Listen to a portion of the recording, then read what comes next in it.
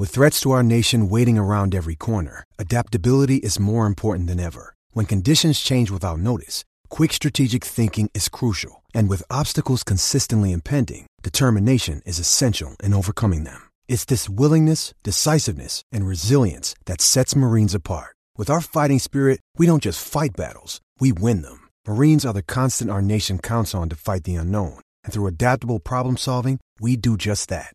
Learn more at marines.com. Today on the Eye Test on the Sick Podcast Network, Pierre McGuire and I look at the Minnesota Wild and also Detroit Red Wings, but then we welcome on a very special guest.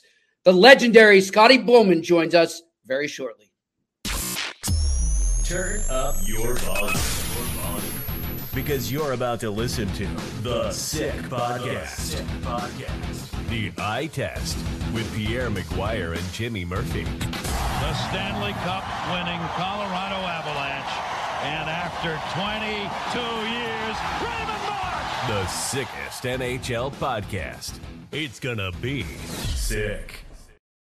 Hey, Jimmy Murphy here, back with Pierre McGuire on the Eye Test on the Sick Podcast Network. Pierre, how you doing? I'm doing fantastic, Jimmy. Great to visit with you. I'm very excited about our upcoming guest. Yeah, me too. It's always a joy to talk to Scotty Bowman. Just a wealth of hockey knowledge, but we'll get to that in a bit, and you'll see what we're talking about. Pierre, look, you and I have been talking about the Minnesota Wild and their issues, and, you know, both of us saying it's not really all on Dean Everson, but there comes a time sometimes when a GM has no choice but to pull the coach and make the change there behind the bench. And that's exactly what happened as they bring in John Hynes the other day, shortly after we recorded our last episode. Your take on that change and what can John Hynes bring to this team? Well, first of all, it comes down to a sense of familiarity type hire. Billy Guerin worked with John Hynes when John was coaching in Wilkes-Barre Scranton for the Pittsburgh Penguins. Billy was the point man for a lot of those teams, so John and Billy had a great relationship. Ray Shero, remember, was the general manager of record in Pittsburgh when Johnny was coaching in Wilkes-Barre, and it was Ray Shero that hired John Hynes to coach the New Jersey Devils. Ray Shero now is a special assistant to Billy Guerin. So the sense of familiarity, bringing in somebody that you know, somebody that really understands the players, and I think they have a lot of confidence. Now, that's not a knock on Dean Evason, by the way, Jimmy. Really important to stress that. Yeah. Last night, if you watch their game with St. Louis, a couple minor tweaks. First of all, their penalty kill, which was worst in the league, was 4 for 4 last night on the penalty kill against St. Louis. Their power play, which was 25th in the league going into the game, they didn't score on the power play, but they generated chances. They only had one opportunity, but they generated chances. But the thing to me is you could see they were playing with a little more pace. I think it's a team that sensed they needed more pace, and they're playing with more pace, at least after one game. Yeah, and look, obviously, Pierre, too, every time a team gets a new coach behind the bench, that first game, they get the bump, right? Maybe even it lasts for a few games. So we'll really see the influence he's having, I'd say more towards the 5, 6 game, 7 stretch. But yeah, they did have the penalty kill was better. But I look back at John Hynes too, Pierre, and I look at his time in New Jersey. And I think you might have touched on this the other day with Mitch Melnick, actually. And just, you know, they were a team in transition when he was there. They were bringing up a lot of young kids. And I felt like maybe around the NHL, he didn't get enough credit for the job he did with the development of those kids that are now pivotal players for the New Jersey Devils. So maybe if you could just elaborate on that a little more. Well, I think that's a great point. And one of the guys that was there and was helping him was Ray Shero, obviously. Ray Shero put a lot of those young players into place. So did Tommy Fitzgerald. So, you know, you look at it, there's a lot of carryover there with this. But, yes, the development of a lot of the young players in New Jersey can be directly tied to John Hynes and his coaching staff at the time. Alain Nasreddine was one of those guys who did a great job with their young defensemen. But I would agree with that 100%. And that's one of the things, Jimmy, we've talked about it a lot. And I think Scotty Bowman would agree to this. The truth is, the number one thing now for a lot of these staffs, because they're up against the cap, you got to develop players at the NHL level because you're rushing a lot of guys to the NHL. And if you don't have a coaching staff that can develop players at the NHL level, you're not going to be very successful. On that note, then, who's a player that you think maybe the new staff under Hynes focuses in on? That's a young player that maybe was rushed a bit, but he has a chance to make his imprint on the team now. Brock Faber. And I watched him last night, and I thought he was outstanding in the game, played over 25 minutes in the game.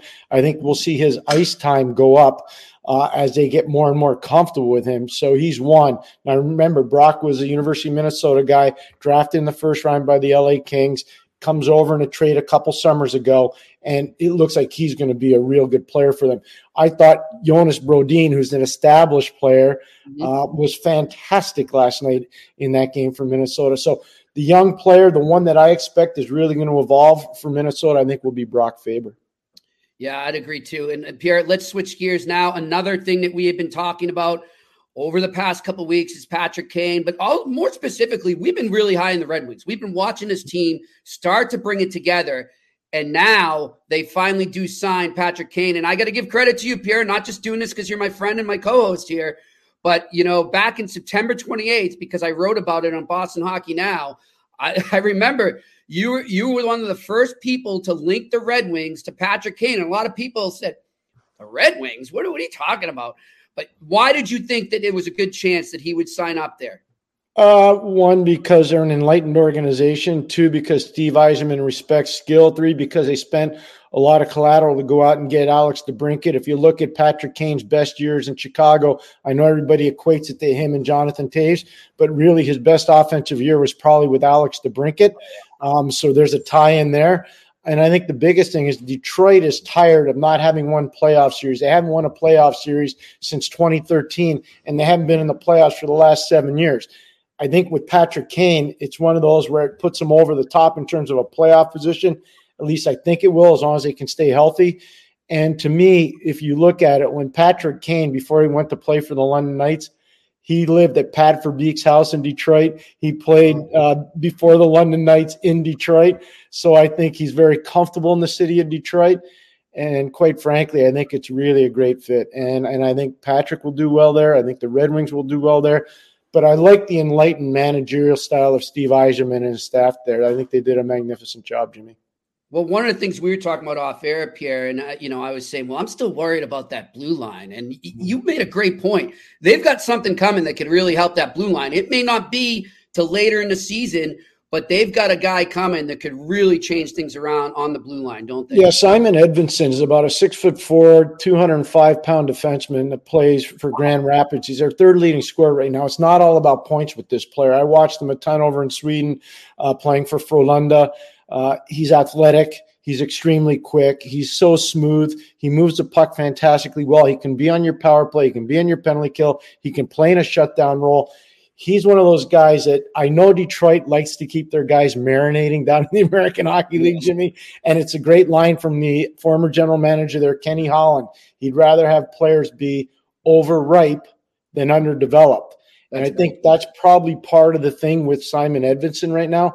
He played 9 games in the NHL last year. I think you're going to see as the season goes along, he'll get more. But let's not forget, they went out and got Jeff Petrie. He's a proven player. They got Ben Sherratt. He's a big physical guy. They've got Jake Wallman. He's a guy that won a national championship at Providence College as a leader.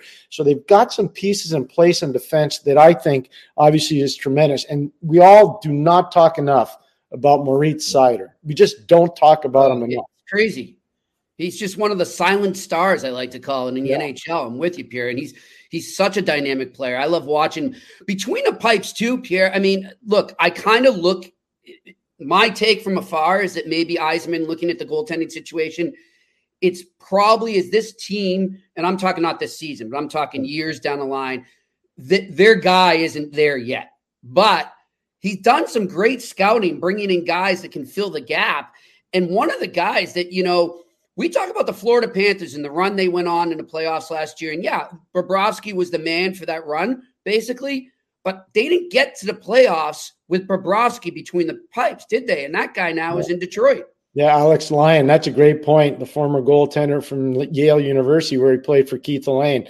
Alex Lyon's done some good work for Detroit too recently, Jimmy, as you know. Yep. Detroit's won 3 games in a row. And I don't think people are talking enough about where they are in the standings. If the playoffs started today, the Detroit Red Wings would be in the playoffs. Now, I know we got a long way to go. I get it. But don't think Patrick Kane's not going to help them. And again, we talk about enlightened management style by Steve Yzerman and his scouts. I look at getting JT Comfort. I look at a year ago getting Kopp, and out of Winnipeg. And so you'll start to look at it. David Perron. You start to look at the guys that they've added as a managerial team. They deserve a lot of credit there in Detroit. And they're amateur players. They got a ton coming. That's on Chris Draper, who's done a fantastic job as a director of scouting. Detroit is one of the teams. Everybody talks about Buffalo and everybody talks about Ottawa, and they should. Those are good up-and-coming teams. Detroit is right in there and maybe ahead of them, quite frankly. Yeah, I'm with you, too. And you look at it seems to me, Pierre, is the blueprint that Stevie's using there is very similar to what he did in Tampa Bay. Draft well. Mm-hmm. And then you just mentioned, I love that you brought up those guys like an Andrew Kopp, targeted signings, not like, big splash type signings, targeted signings that fill a specific need and then will help as time goes on and blend in with the younger guys. So think about it. Their best player is Dylan Larkin, University of Michigan guy. JT Comfort, University of Michigan guy. Kopp, Michigan. So, they understand. They've done their research. They've done their fact finding. There's a reason why they go out and identify and get players. Now, I know the one guy that breaks the mold is Petrie. He's Michigan State. It's okay. He's still a Michigan guy. So you look at it. There's a lot to like there. And I respect people that do their due diligence. It's a big part of the eye test, Jimmy. And in Detroit, they're passing with flying colors. They really are. And one guy, just because I know him, I got to give him props because I do think he had some of the development, gets some of the development credit here is my friend Ryan Martin. I thought he did a great job when he was in Detroit. Of course, he's on with the Rangers, who the Red Wings will play tonight. And by the way, for everyone out there, I just heard it confirmed. Adam Fox back in the lineup for the New York Rangers. That's a huge get for them to have back in there. But before, we get to Scotty Bowman here, why don't we talk about the coach of the Detroit Red Wings, Pierre, and Derek Lalonde? I didn't know a lot about him, just that he was an assistant in Tampa. But, as he's gotten Detroit, as I've told everyone here, I love Detroit Red Wings when I was growing up. I still follow them. I've been really impressed with him. Like, I didn't understand how well he does with the young kids. And I've noticed it. I read up on it a lot. I'm really impressed with Derek Lalonde, Pierre. Well, first of all, the power play is a big part of what he does, and he's done a real good job with it. He's a tactician, and I really like that. He's got some energy and passion behind the bench at the appropriate time. I really admire that. I think he learned a lot down in Tampa. Obviously, you go to 3 straight Stanley Cup final with the Tampa Bay Lightning. You win 2 out of 3. That's pretty heady stuff. And so Derek gets his opportunity after the 3rd Stanley Cup where they didn't win in Colorado. But that being said, I mean, to go to 3 straight, that's very impressive. And you learn, I can speak to it. And our next guest, obviously, was Scotty Bowman. He's been through it so many times. He won 14 cups. Think about it, 9 as a coach and 5 as an executive. But I can tell you this right now. We went to back-to-back cups in 91 and 92 in Pittsburgh. And every time you go through the chase to win the cup, you learn so much about coaching. You learn so much about managing people. You learn so much about the game. And everybody says, oh, the Stanley Cup this and the Stanley Cup that. Until you've been through it, you know nothing about it. You know nothing about it. You can think you know, but until you've been there, you know nothing about it. Let me ask you this, Pierre, on that note. You went through 2 that. Was it tougher the second time around because everybody is gunning for you and you got that bullseye on your back? It was a little bit more difficult, but one of the things that really helped us is we had the luxury of having a head coach that never panicked. And with Scotty Bowman, we were down. People forget this. We were down 3-1 to the Washington Capitals in the first round. Yep. We were an aggressive 2-1-2 forechecking team. They were killing us with their offensive defensemen in Washington. They were jumping Calle Johansson and Sylvain Cote and Ali Afridi and Kevin Hatcher into the rush all the time.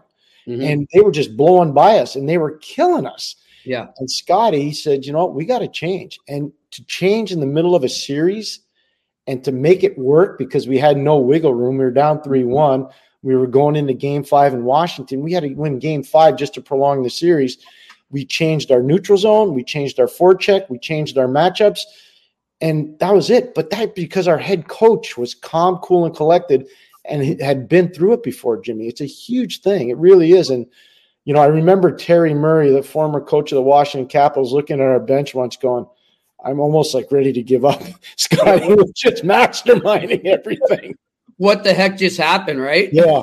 Yeah, that's great. And of course, you're there front row for it, Pierre. Well, you know, you and Scotty were both front row for this, and that whole comeback led to this moment. So let's go right now to 1992, Game 4 in Chicago at the old stadium there. Let's check it out. Left side of the net, 3 seconds. Pittsburgh has indeed won back-to-back Stanley Cups for the Badgers. Yauger, Stevens, Scotty Bowman, Mario Lemieux, Barrasso, that steady Pittsburgh defense and the rest of the Penguins have won 2 Stanley Cups. This one, they're late. Well, I bet that brings back some memories, huh? That's some really good memories. Obviously, Chicago Stadium in particular, what an amazing place for hockey and what an amazing place for fans to watch. But what I loved about what you just showed, Jimmy, that embrace between Mike Keenan and Scotty Bowman. If it weren't for Scotty, Mike probably would have been a little bit longer in terms of getting an opportunity. It was Scotty that hired him to coach the Rochester Americans back in the early 1980s when Scotty was running the Buffalo Sabres. Rochester back then, and still is, their farm team. But it was Scotty that gave Mike Keenan an opportunity to coach at the professional level. And obviously Mike did a great job. He took that team to a Calder Cup championship in Rochester, and then the Philadelphia Flyers hired him. But, you know, I see that picture, and on the Chicago bench, it was Darryl Sutter and Mike, and on our bench, it was Rick Keough, myself, and Scotty. And, you know, think about it now, that's a lot of years ago, but there was some pretty significant brain power. I hear you. Well, speaking of, let's bring on the architect of it all right now, Scotty Bowman, joining us here on the eye test. Pierre McGuire and Jimmy Murphy. Scotty, how are you? Good. I hope you can see me, but it's a little dark. But no, you look great. You look great. Yeah. Perfect. Pierre, I'll let you start it off here. Scotty, I got it. Let's just start off. Thank you so much for joining us. It really means a lot, and you look fantastic. Last time I saw Scotty, full disclosure, was at the Hockey Hall of Fame, and Scotty, you were holding court right there in the Westin. It was unbelievable. Yeah, it was a good trip. I haven't gone up as much as I should, but with Mike Vernon and Tommy Barrasso going in, I got a nice invitation. So I was happy to go to see them. I mean, they meant a lot to our teams, both in Detroit and Tommy in Buffalo and then in Pittsburgh. Scotty, can you take us through the drafting of Tommy Barrasso? I don't think you get enough credit for that and the vision you had to have as an organization in Buffalo to draft a player out of Acton Boxborough High School and see him come into the NHL and flourish as an 18-year-old goalie. Well, all the credit really should go to the late Bucky Kane was his name. He was a part-time scout with Buffalo, actually with the Boston first. And then when Punch Imlach, he had a connection with Boston because he was with Springfield when they were a farm team. He went to Buffalo after a long, successful career with Toronto. And when I got to Buffalo in 79, Bucky Kane was on board as a scout around the Boston area. And we took him on, and then I liked him so much that he went in Ontario and Quebec for juniors. And the year before we drafted Tommy, Bucky started on all the scouts, and he was pretty vocal, and he said, there's a goalie here that can shoot a puck harder than some of your NHL players, and he's only 17. And they went on, and the funny part was after we investigated everything, and I went to see him a couple of times, and no reflection. I mean, his backup goalie, now we're talking 1983. Or 80, I guess, yeah, he was drafted in 83, so it's 82, 83 season. His backup goalie was a girl who didn't play much. I mean, we're talking like how many years? That's 20, 40. That's nearly 40 years ago. But anyways, Bucky was the reason. Bucky Kane, a man that was a custodian at a school from Mattapan in Mass. Wonderful man, passed away very early after I left Buffalo, and we became very good friends. But he said, this goalie's 6'3". He's got an edge to him. He can shoot a puck. He said he's going to save your defense a lot of heartaches, and everything came through. And I give Bucky Kane the real reason why we drafted him. I mean, he was an early pick. We drafted, I think he was 5th pick. I'm not sure, but because Phil Housley was drafted the year before at number 6, and he was a high school player. And that was another scout we had. We had good scouts. Rudy Miguel, the late Rudy Miguel, he was a wonderful scout, and he spotted Phil. I went up to watch Phil play, but that's how we got Bucky Kane. Scotty, you talk about all those great legends. Don't forget your brother Jack as well, who was on the staff, your late brother Jack, who did such a good job for the Sabres for so many years. Scotty, can you talk about when you got hired away by from the Montreal Canadiens to the St. Louis Blues by Lynn Patrick, and how much that helped change maybe your career? Well, I was kind of fortunate, Pierre, because I had played junior hockey, and I was not thinking at the time that being an NHL coach, but I was pretty devastated. I got a bad injury, and I got a job with a paint company. And I was very fortunate because my boss allowed me to take long lunch hours. And I coached the junior B team. Well, actually, I coached outdoor hockey first for a year or two in my hometown in Verdun. And then I got a chance to coach an independent junior B team in a junior B league in Montreal. We had a pretty good season. We had older players, and we went to the finals and got beat. And then I got an offer to go to Ottawa with the junior Canadians. They moved to Ottawa.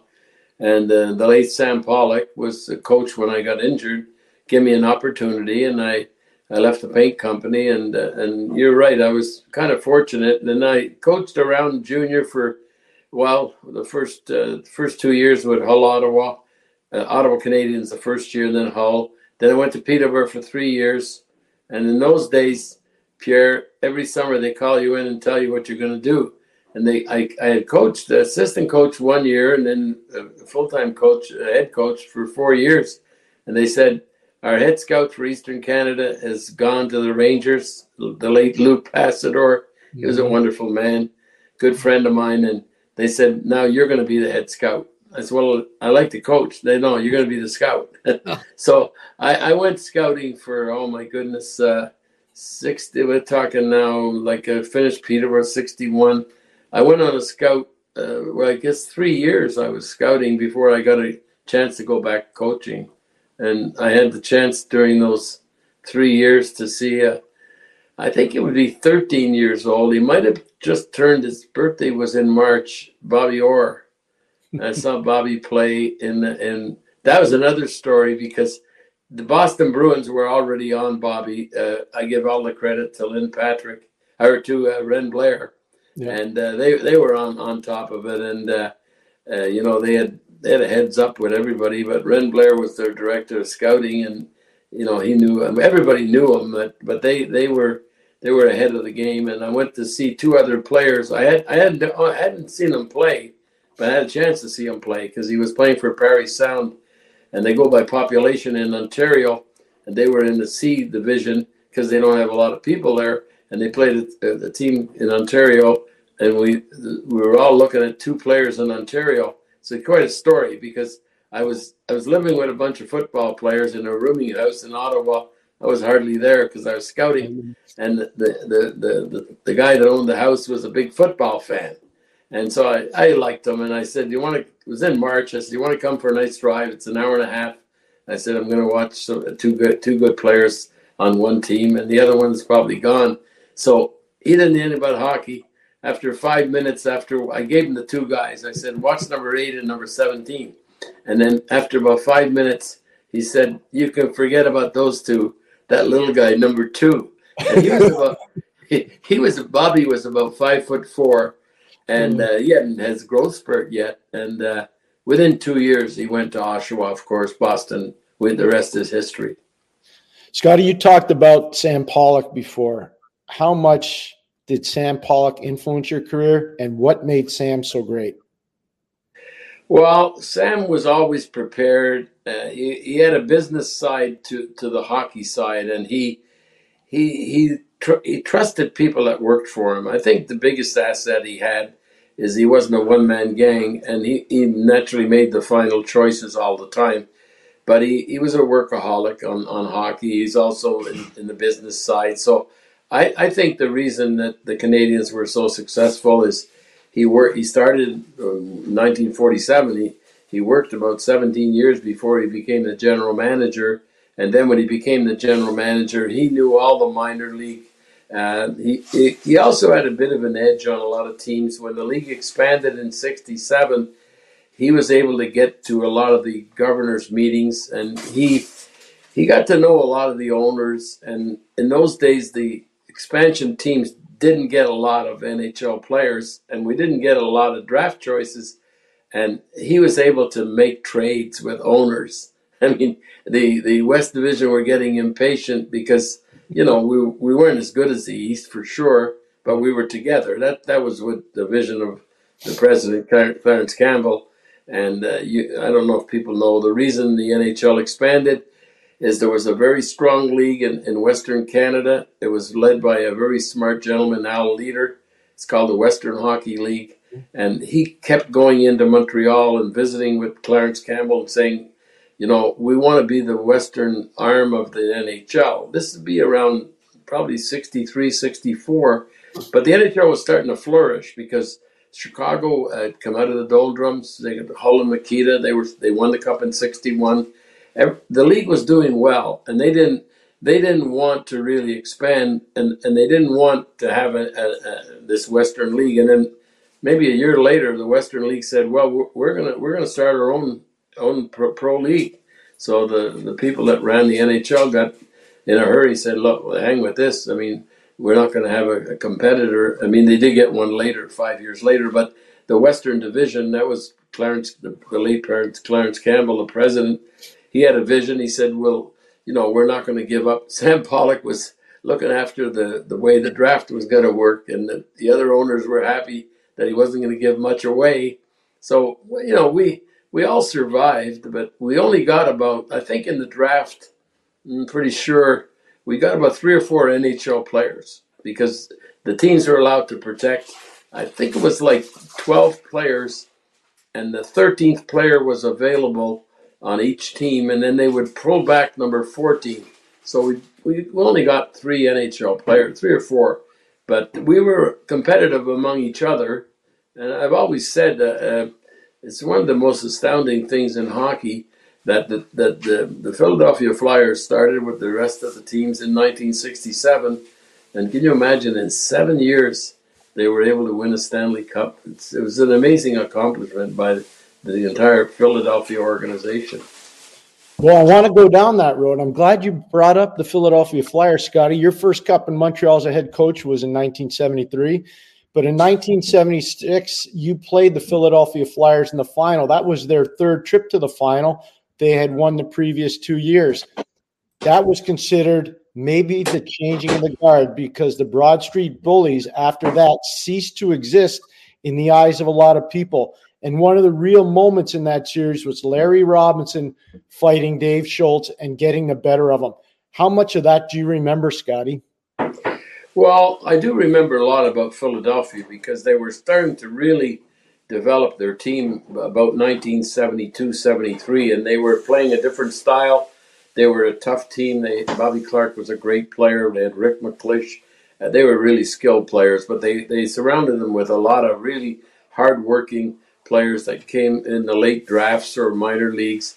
So when I remember one time we would play training camp games, and we were starting to come along in Montreal because we got Lafleur in 71 and Robinson in 71, and then we had a good nucleus, and then we got Steve Shutt in 72, Bob Gainey in 73. And so by the time we were ready to play against Philadelphia, we used to play them preseason games, and they were just battles. And then my assistant at the time, Claude Ruel, we'd have all our players in Montreal. We'd play a home and home, and they would come with all their tough guys. And remember, Claude said to me one night after one of this, we played them every year. Sam Pollock would, because we could both draw people. And he said, well, I don't know why we play these guys. We play them enough during the season. All they want to do is fight. And so he said, we put our good players on the ice in Philadelphia or in Montreal. Then we go to Philadelphia And we took a bunch of tough players. What we had a lot of guys in the minors. Oh my God, the names: Glenn Goldup and Joe Lupien, and we had another guy named Sean. Rick Charchar. Oh yeah, they were. No, that was a little bit later. Okay. So we went to Philadelphia and we had a big brawl one night, and we had tough guys that weren't going to play on our NHL team, and from that point on, we had good respect. They respected that we could play that kind of hockey. But when we played them in 70 and 76, I think it was because the Flyers had won 2 years in a row, but our young guys were really developing. The Canada Cup in 76 was played in the fall, and I think the reason we did well there is because we had won the Stanley Cup in the spring, and we had every kind of player. We had tough players, we had skilled players, we had Hall of Fame players. I mean, that was all because of the way they built the team. So Philadelphia, yes, it was a tight series, and Larry Robinson was equivocally one of the toughest fighters of any team I ever was connected with, but we didn't want him fighting, of course, and he put a big body check on Gary Dornhofer, you're right, and that seemed to change the tempo of the series so we could just play hockey. And in the finals, it's a lot more difficult for the tough teams to play their style because the penalty can be costly. I know they had a good break. Knocking off Boston in the year in the first Buffalo first in 74, and then Boston, and that was a big upset. But I don't have all the facts in that series because I wasn't in it. Scotty, I love the fact that you're talking about Larry Robinson. Jimmy, you got to hear this. That hit on Gary Dornhofer, it broke the boards in the Forum. That hit actually broke the boards in the Forum. Wow. And I think Larry got a penalty for boarding on that play, if I remember correctly, Scotty. Literally.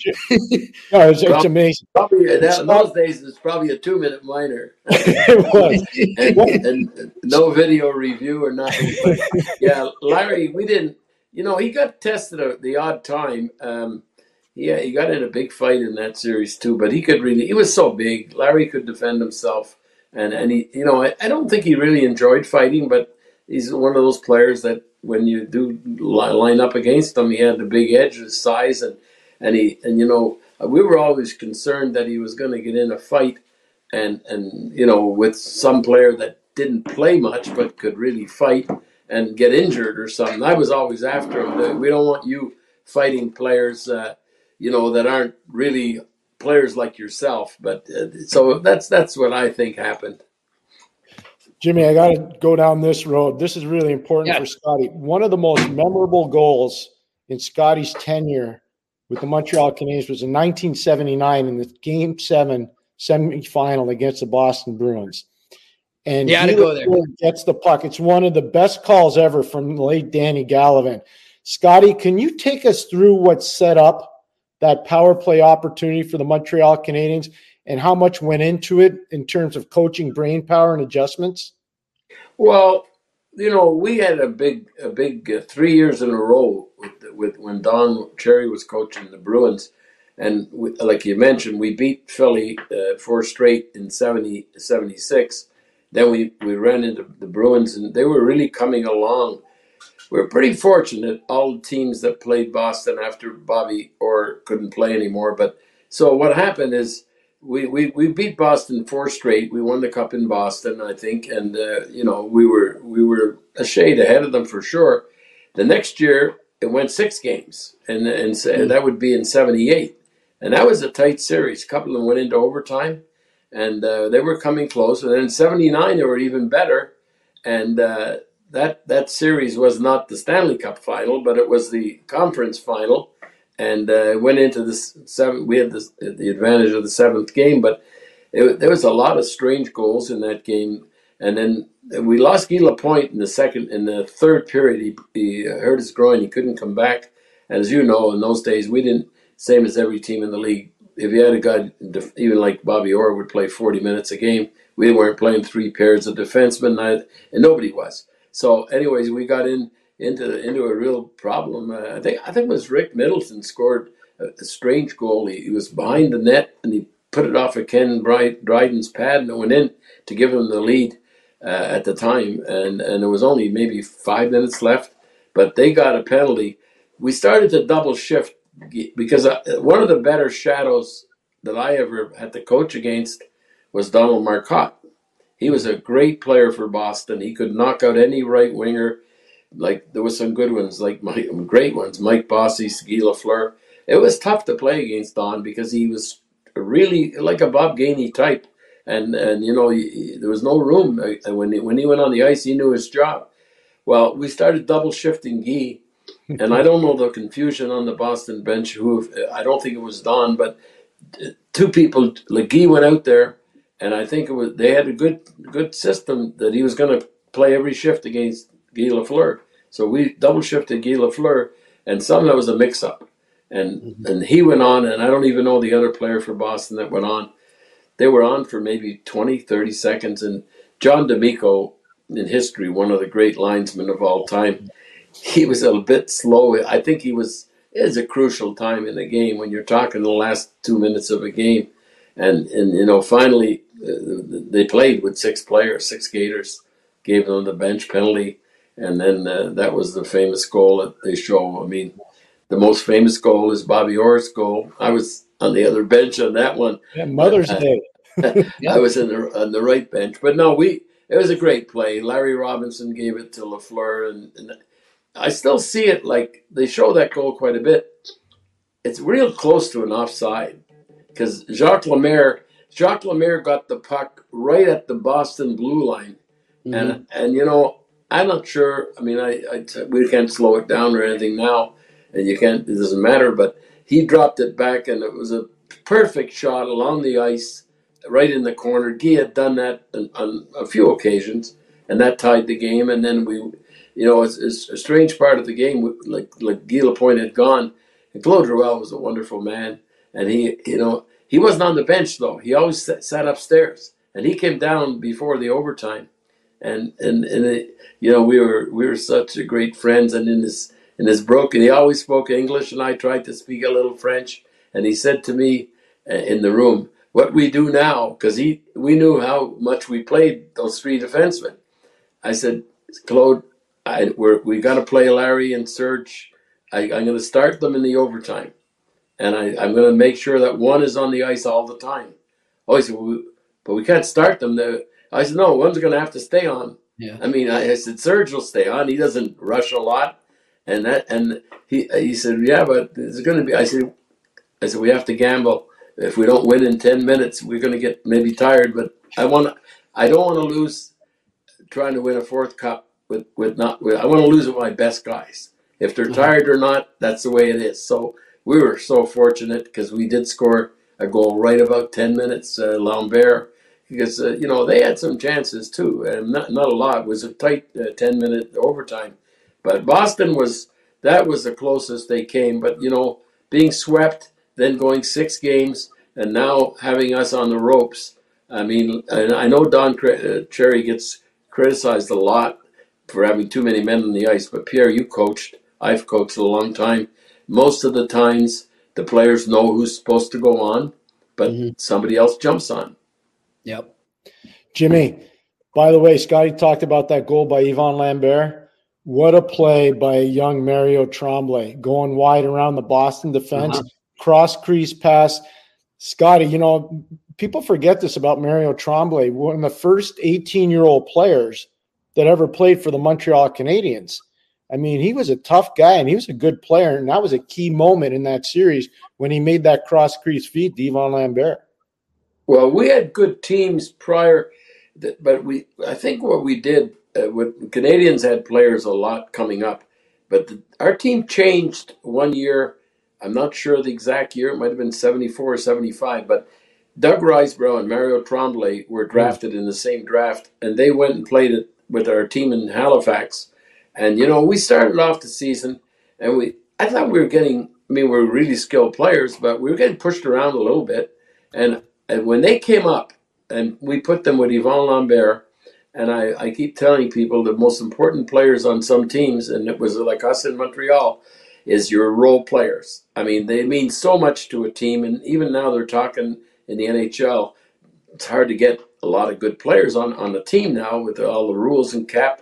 But if you get an edge on the bottom six, that's what we did. We had Mario and we had Doug Riseborough and Lambert, and later on when I got to Detroit, I mean these players don't get credit. I had Draper, Maltby, and McCarty, and then Koster came along, and those jobs are so hard.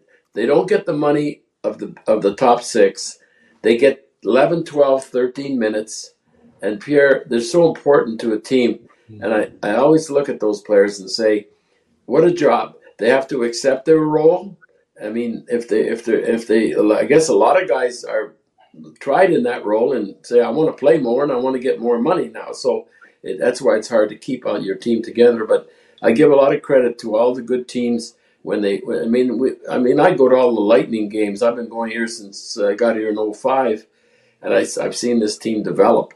And, I mean, in their cup runs, I mean, they had 3 or 4, but the 2 cup wins, I mean, those extra players, they're still around now. They're Goodrow and Yanni Gord. Now they've lost Palat and they've lost Killorn. They're still going because they have Hall of Fame players, and they're going to be close again. But, boy, those extra players that know their role, to me, they're so important. Jimmy, you got to have some questions for the legendary Coach Bowman. I do, and that was a great segue because, Pierre, we were talking off air how much I love the Red Wings, and those. That's when I fell in love with them, was when Scotty took over there.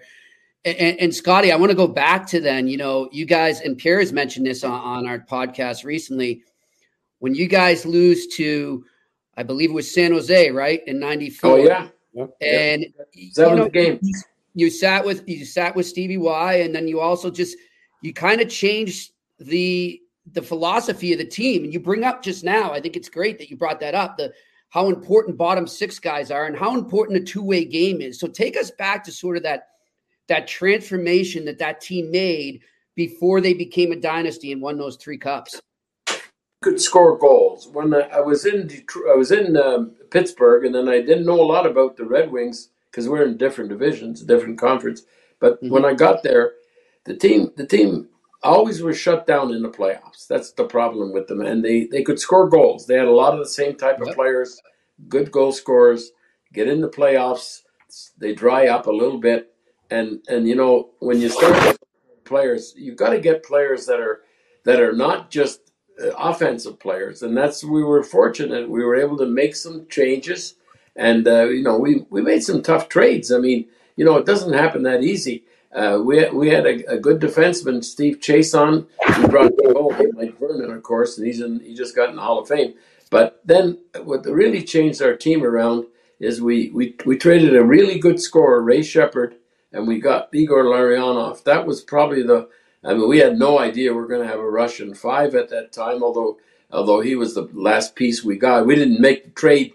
We made the trade because he single-handedly beat us in '93. He was in San Jose. They didn't have a Russian 5, but boy, they had Yarpenlov and they had Makarov and they had Norton on defense and Ozolinch. They played keep away, and he came, and that was what happened. But our checkers really meant a lot to our team.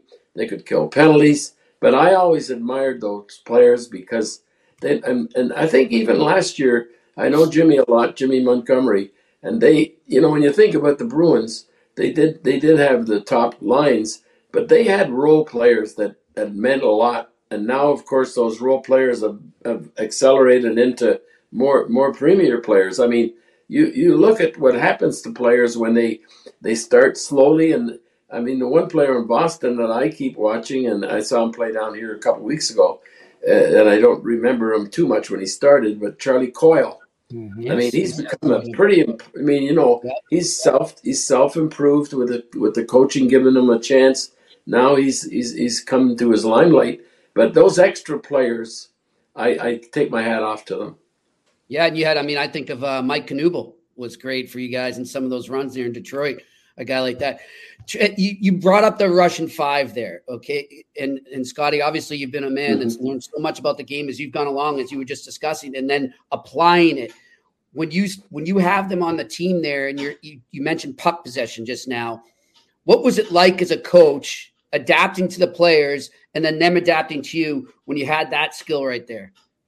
I was always, with the time we put nobody. I think I'm not sure if it was Slav. I think it was more Slava Fetisov, but because he was the one that bugged us to get Larionov. He said he wants to come, but he was always coming to me and asking me, if you see something. I said no. I said, Slava, I don't know what you're doing.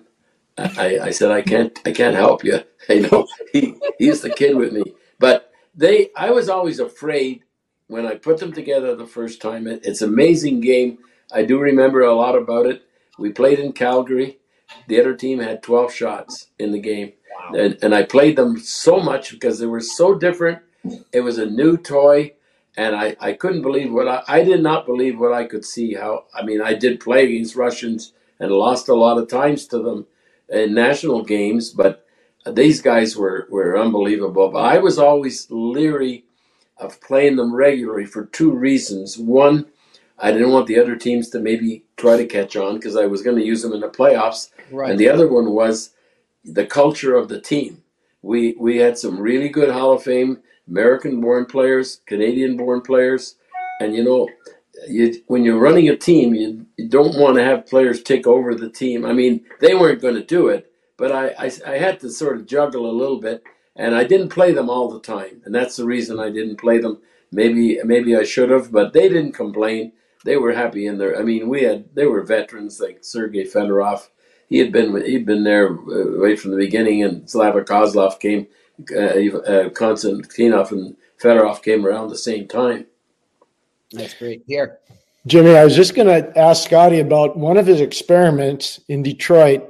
Was putting Sergei Fedorov on defense. He wanted him to get more ice time. Scotty, can you tell us how that experiment worked out? Yeah, Sergei's dad was a coach, Victor, the late Victor, and he really, he pushed his son a lot. And it's funny, like when they first started putting ice time and they bring the sheets in, like Victor would get one, and if he didn't get 20 minutes, he was down, and he would, and then he would tell Sergei, "You got to play more." So it was so bad that when the guy brought the sheets in, I used to grab them all. So none of the first, it worked for about a month. I didn't want any of it. But anyways, because they weren't as accurate as I thought they were, because we had a guy doing our own. So anyways, we got 2 bad injuries on defense that were going to last for 5 or 6 weeks. And he was so good a skater, forwards and backwards. In fact, later on, I remember talking to Wayne Gretzky about, and he's a big admirer of Sergei, and he told me something and he makes a lot of sense. And he said, Scotty, I could never even attempt to play defense. Neither could Mario, neither could Yager. He said, it's amazing that this guy could play. I said, well, he's a good back skater. He said, yeah, but and I guess when it goes back, when he first came over from Russia, I wasn't there. Brian Murray and those they used him as a defensive center. He was an unusual Russian player that in his youth, like 19, 20, 21, he was so good defensively, but he wasn't as good offensively. But he developed so quick. So I mean, I said, Sergei, would you like to try defense? And I wasn't. I put him with Nick Lidstrom first to see. I mean, how is he going to be? Well, after 1 or 2 games, I said he's going to have his own partner, and he liked it, but he still liked to play center. And our defense came back, but he could.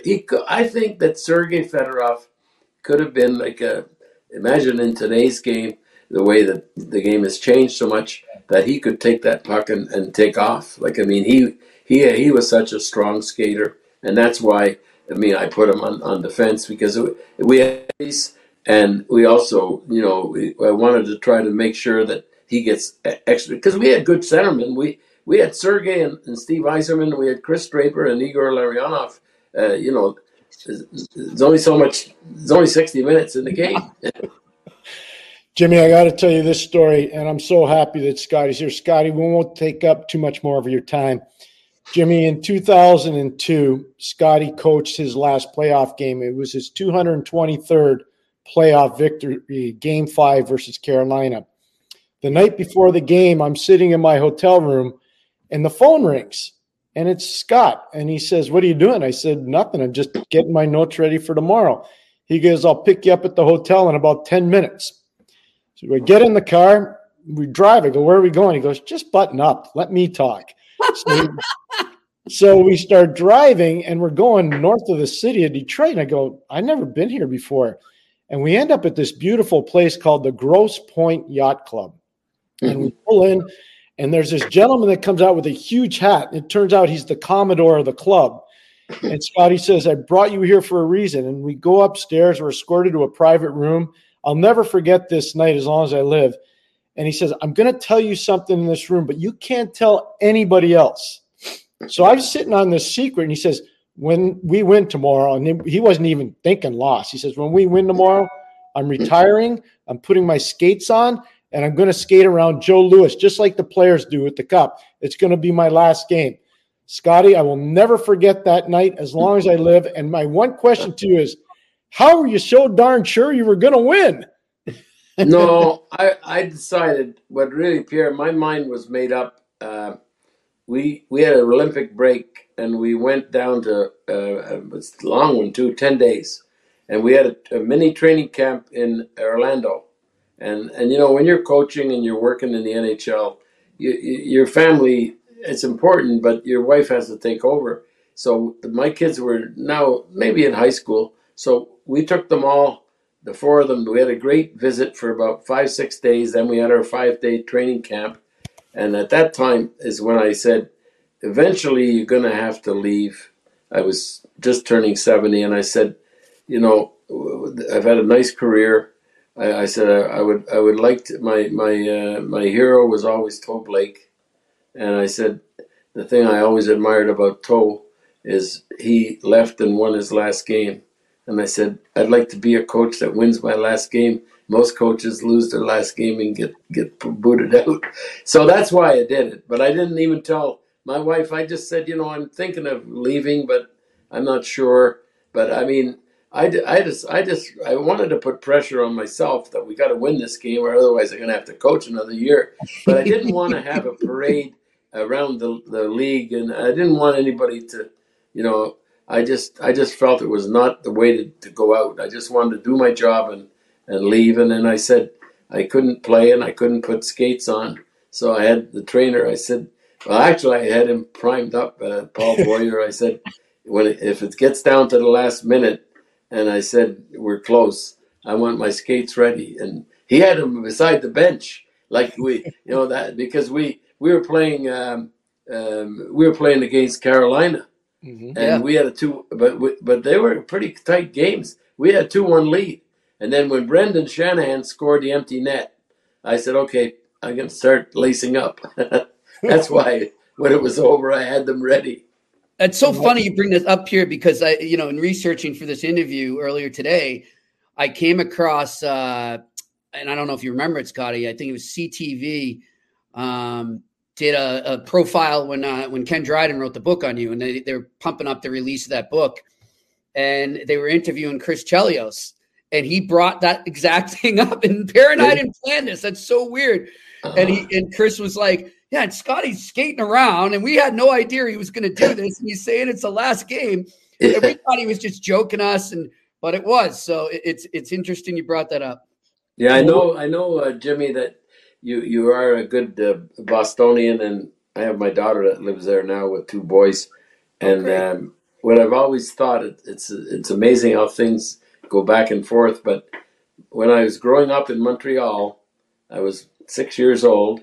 Yeah, it's when they won their 2 cups in 1930. Is it 39 and 41? I think they won the 2 cups, and I was 6 years old. My dad would let me listen to the radio. There was an announcer in Boston called Frank Ryan, and we had such a signal in Montreal. I would listen to the first period of the game. I don't know how I got hooked up, but my you know, you're a kid, you listen to the games, and Milt Schmidt and Dumart and Bauer were the Kraut line, but they had a second line center named Bill Cowley, number 10. And wow. he actually won the scoring title later on in 45, 46. But when the Bruins, 5 of them went to the service in late in the middle of the season or near the end of the season, he was too old to go in. But he was a guy that my mother got me a Boston Bruin jersey. So I was all Boston for about 10 years until I started playing youth hockey. But it's so funny because every time we used to play Boston, or even when I meet now, it's amazing because I keep up talking to Bobby Orr a lot, and he's a wonderful man. And I call him on his birthday, and he calls me on mine, and and then I know Jimmy Montgomery because Pierre knows I played sports with Jimmy's dad in Montreal. He was a high school football player and a junior football player, and Jimmy's dad passed away 3 years ago, and that was his father's name, Jimmy.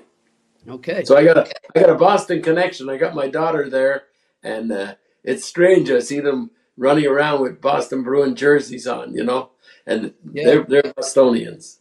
Bill Cowley, what amazing! We were talking about him a lot because I was lucky enough to be. I was on the selection committee, Scotty. Good. Who's the all-time Bruins? It's a centennial season, and we were talking about Bill Cowley a lot. I even knew enough about him. I mean, he was amazing. He nearly averaged 2 points a game. Yeah, I didn't know that. I was surprised, carried them when the Kraut line went away. He really carried that team. The best thing they ever said about Bill Cowley though was because he played during the wartime. He was older than the other guys. They said Bill Cowley made more wings than Boeing. And that's true. They put different line. I don't remember all the guys. I know he played with a guy, Lyle Wiseman, but I followed the Bruins. I mean, I think one reason I like to follow them too, they won the 2 cups in 39 and 41. And then later on, I had a good attachment with a player that I don't think ever got the credit that he ever deserved, although he's retired, Dick Clapper, number 5. He was the president of our team in Peterborough. And I mean, Milt Schmidt, on many occasions, told me, we had some tough players on our team. And everybody remembers Eddie Shore because he was a real tough cookie. And he said, I'm not sure if they met. He said, Dick Clapper had such a long fuse. He didn't, I don't know if you know the story, but he played forward. He made the All-Star team in 1933 or 34, scored over 28, 30 goals. And then when Shore went out, they put him back on defense. He made the second All-Star team, playing defense. And he never said that. I mean, I used to try to talk to him about hockey, and he was always, he was a wonderful man. He was our president. But, he got in a lot of trouble in the league in 1936. And Pierre might know about this. But there was a big brawl. And Clarence Campbell was the referee. And he punched the referee. He was trying to punch a player, and he landed right on the red. I mean, he was such a great player. People were talking about a 1-year suspension. I mean, it happened near the end of the season. It's in his book that he wrote. So then what they did, they had a hearing in Montreal. And fortunately, Clarence Campbell had been a Rhodes Scholar, and they all were at the meeting. And he said, just as much my fault as Clapper's. He said, I told him to get out of here, you son of a... That's what he told him. And they fined him $100. $100. The great Paul Newman in Slapshot, if you remember the line, it's one of the best lines. The all-time great, Dick Clapper, Eddie Shore, Toe Blake. Come on, those are the all-time greats. Paul Newman knew that too, Scotty. Yeah, that's right. I got a connection with Boston, Dick Clapper. And I really got to know, and what a humble man, because I was on different teams, but I really enjoyed anytime I could, because I admired him as a player, Milt Schmidt. I saw him play. I mean, there's no player, like if you could reincarnate a player, I mean, I still think Gordie Howe is really hard to beat complete because offense, defense, and toughness. And Milt Schmidt, he only had a few fights in the league, and that's the reason is he didn't lose any. Nobody wanted to try. It's great Well, stuff. Jimmy, this has been amazing. Scotty, we cannot thank you enough for your time. Nice. Yeah. Thank you. Thank you so much. Always Good a luck pleasure, with your Scotty. podcast. All right, we your one. appreciate it. I liked your one with Greg Brown because I'm pretty friendly with his brother Doug, and actually we drafted Greg in Buffalo. That's another guy Bucky Kane spotted, being from Boston, but it was hard for guys in those. Your team wasn't that strong, but I know reports on him as a coach what he did, and you had it on the podcast and the family and Doug came down like he was with the Bruins on their father's trip. Mm-hmm. And he came down because Patrick played one of the 2 games in Florida. That's right. They're a wonderful family. Good luck, guys. Thanks, all right. Scotty. Thanks a lot, Scotty. Appreciate it. Bye. Bye. Scotty Bowman joining us here on the eye test. And, well, Pierre, people always say to us, how lucky we are to be doing what we're doing, and we are. But it's sometimes I think, in the heat of the moment and, the grind of the job, you kind of forget that. Those are the moments that remind you of it. So there's so many points that he brought up, and they're so lucid. I mean, you just think about the amount of time he spent on the road, and his recall is amazing. Full disclosure, I lived and was roommates with the man for 2 years. And, I think it's important for people to understand, as great as a hockey person that Scotty is, far better friend, a most amazing husband, phenomenal father. I'm just going to tell you, I've seen a lot of the stuff that he used to do for his family when we were working together in Pittsburgh. And I'll give you an example, Jimmy. We would have a game on, let's say, a Saturday afternoon in Pittsburgh, and the team would be going somewhere on Sunday. Scotty would get in his car Saturday, drive to Buffalo from Pittsburgh, spend Saturday night there having dinner with his family, go to church with them on Sunday morning, and then meet the team Sunday night, wherever we were. And this wasn't just once or twice. This happened over the course of a year.